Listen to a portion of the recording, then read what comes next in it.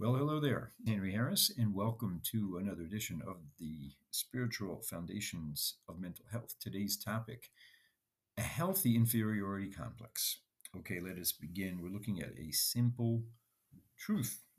The feelings and moods and psychological experiences that we're experiencing, we're having moment to moment to moment, are being created in one way. They're being created from one source in this moment, and the possibility that source allows for the possibility of all the feelings that we're having. We could be having we're having feelings of peaceful trust, warm gratitude, frightened anxiousness, um, nervous despair, all kinds of feelings. All of them are being created and shaped in a given moment. And while it can look like the events and the circumstances of our lives are actually shaping those feelings and moods, it can't actually work that way.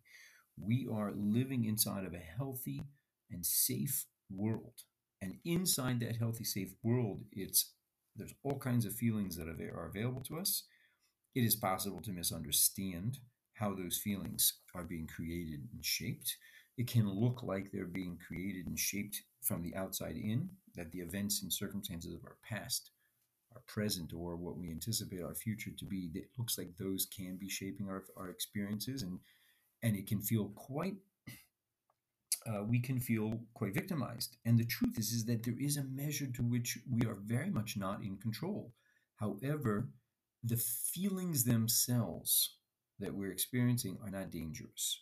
One metaphor that has been used to describe this is the experience of watching a shadow that is playing out on the wall, and you're hearing the cry of a child who's trying to go to sleep and feeling tormented um, by the shape of that shadow on the wall as it's cast by the light of the moon, and he feels it's a monster. Now, it's a real feeling. He is definitely frightened, and there's certainly something to have compassion, and there's a tremendous room and necessity for compassion and understanding. That feeling feels real. But at a certain point, it's going to be really helpful for both the parent and the child to understand, you know what? There's fear and there's feelings, but at the root of that, it's a safe world. There really is a safe world. The room is safe, and I can be with him, even if I can't convince him that he has nothing to worry about. I can know. I can know for myself that there really is nothing to be afraid of, and I can be with him in his fear.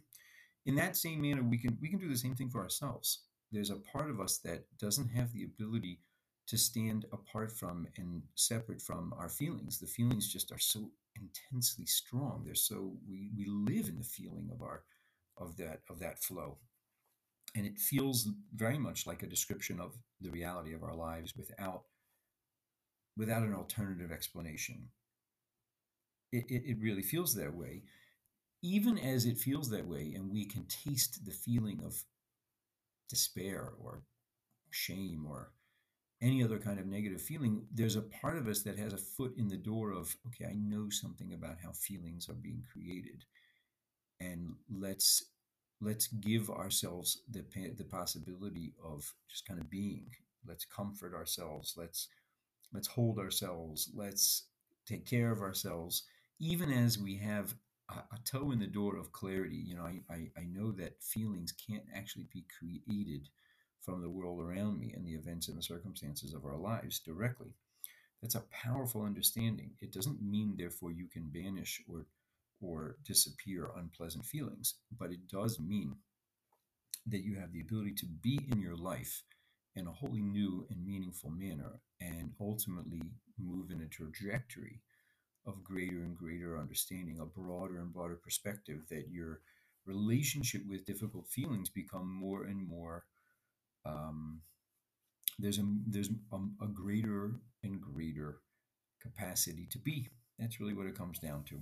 So I mentioned today this idea of a healthy inferiority complex. I was very struck this week by an email that I got from the teachings of Rabbi Avigdor Miller of blessed memory, of whom I'm a loyal and grateful student. Um, and he was asked the following question: there's a frum boy who suffers from an inferiority complex, a religious boy who suffers from an inferiority complex. What should he do about it? So here was Rabbi Miller's response. I don't know exactly what you mean by that, but you do have to know the following. An inferiority complex is nothing wrong at all. He should be happy with it. If you feel inferior, that's wonderful. You're an unav. You're a humble person, a person who feels that he has an inferiority about him. He's humble. The only trouble, says Rabbi Miller, is if you're unhappy about it. If you're unsatisfied with the inferiority complex, then you're not a non-if, you're not a humble person. You really want honor. You'd like to be a blustering gibor, a blustering powerhouse that everybody should look up to you and praise you. And it hurts you that you don't have the boldness. So he goes on, but the point is that he's saying is that there is room in a healthy person's life for an awareness of our inferiority. Now, I realize that's a loaded word, but I'm struck by it. I'm struck by it, and I appreciate the power and the subtlety here of having an awareness of our inferiority, an awareness of our lack. Maybe the word that people might be bothered by is inferiority. I think what Rabbi Miller is pointing to is the idea of we're lacking. Human beings are lacking. The basis of our humility is that we are small and um, incomplete. We are small and incomplete, and in a fundamental sense, impotent in the world that we are operating in. We don't have total power. We don't even have, well, we have a very real power over the lives that we are responsible for. But in terms of the world itself, we are really limited. And he's identifying, he's pointing out, if you experience yourself as lacking, that's a very healthy thing. The only question is how do you feel about the fact that you're lacking? He is identifying what would be referred to as a healthy inferiority complex. This is a powerful idea because at the root of all health is the awareness that we have limitations and that we can be okay with those limitations. Another wonderful encounter with a historic personality of a very different nature also tells us about the concept of an inferiority complex. It's none other than Paro. Paro, we are introduced to more deeply this week, and one of the places that we get to know Paro is in the following verse.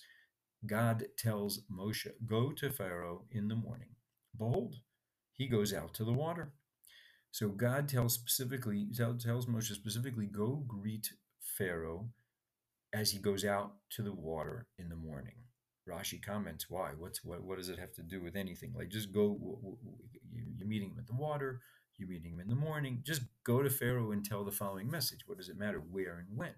So Rashi points out, no, it matters a lot where and when. What was the Torah indicating when it said that God wanted him to meet Pharaoh at the water at the morning? Because what was Pharaoh doing at the water in the morning? He was attending to linikavav. He was attending to his physical needs, his physical waste needs. That means to say he was going to the bathroom. Why? Shahaya oise atzmo Eloha. He made himself out as a deity to the Egyptian people. V'aymer, and he would say, "She'enu tzarich linikavav." He doesn't have a need for a bathroom. There were apparently no royal bathrooms in the Egyptian palace because, as Pharaoh would have you believe, there was no need for him to have a bathroom. He was a god. And only humans and mortals have the need to relieve themselves. They have to eliminate waste. But he, Pharaoh, the deity, has no such need. So that's what he would do. He had his own private kind of Nile uh, bank, and he would go there without anybody looking and watching and discovering the truth about his humanity. And he would relieve himself. He would perform his human needs, but to everyone else, he would present as if I don't have lack, I don't have humanity, I don't have mortality, so to speak. So this is a profound thing. Like this is right here is the root of the distinction between a healthy inferiority complex and an unhealthy inferiority complex. I don't know of a person in the world, myself included, that doesn't often experience a sense of, wow, I'm really lacking. I don't have control over the people in my life to the degree I'd like. I don't have control over the circumstances. I don't have control over myself. I don't have control over my moods my inspiration, my confidence. I don't have the capacity to just generate, create, and dictate the terms and feelings and moods of my life as well as those around me. Um, and I certainly don't dictate the stock market, that's for sure. And to the degree that that depresses us, it is a sign that we have not come to terms with the truth, with a simple truth about all humanity. We lack things. According to Rabbi Miller, it is a great, great spiritual and psychological advantage for a person to fear, to have to feel his inferiority. He would refer to that as feeling one's limitations, feeling one's lack of power. It's a great aspect of a person's success is to feel one's lack and impotence. The only question is how do you feel about it? Are you embracing it? Are you accepting it? Are you ready to take it on and say, yes, that's the design? Oh, there's a part of me that doesn't like it. Okay, but I want that understanding. I want to make peace with the fact that I'm lacking and I'm impotent in this manner and that manner. I want it. Or are you in protest mode? This guy gave me my uh, imperfection. This guy gave me my inferiority. This sort of circumstances gave me. We are all encountering our inferiority, our lack, our imperfectness, our limits. And to the degree, and the question becomes, how much are we desirous of that reality? As uncomfortable as it is, as confronting as it is, how much are we interested in making peace with the reality of it? That will make the difference in having a healthy or an unhealthy inferiority complex.